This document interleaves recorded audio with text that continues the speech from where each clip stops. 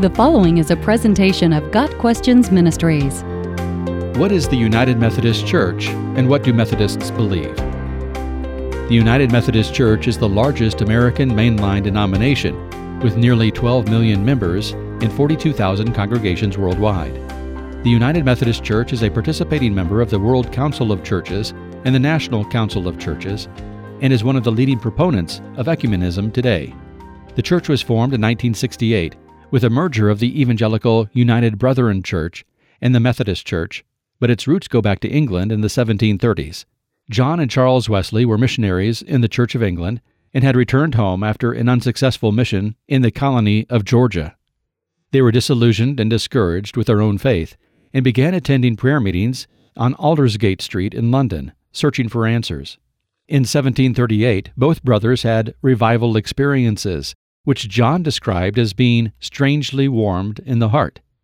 With this newfound excitement and energy in spiritual matters, they and their Aldersgate companions began to develop guidelines or methods in seeking spiritual renewal. This led to a national renewal movement within the Church of England. This revival was then brought to America by colonists. The early Methodist movement in America was mostly led by lay people in the 1760s and was still within the communion of the Anglican Church.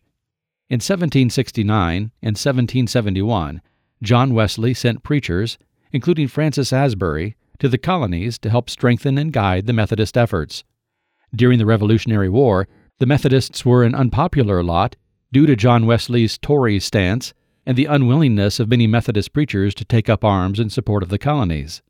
Following the Revolution, Wesley saw the need to develop a distinctly American church communion, and the Methodist Episcopal Church in America was formed in Baltimore in 1784. From the very start, the Methodists were concerned with personal holiness and emphasized the need for an experience of salvation. To that end, they were involved in the earliest Sunday schools, and the first church publishing house in America was formed by the Methodists in 1789.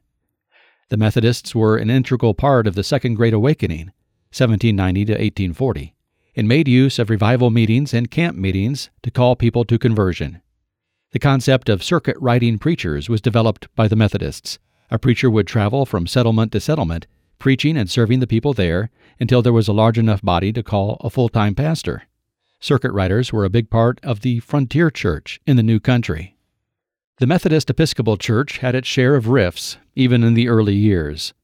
In 1816, the African Methodist Episcopal Church was formed by Richard Allen, an emancipated slave who'd been mistreated in the established church.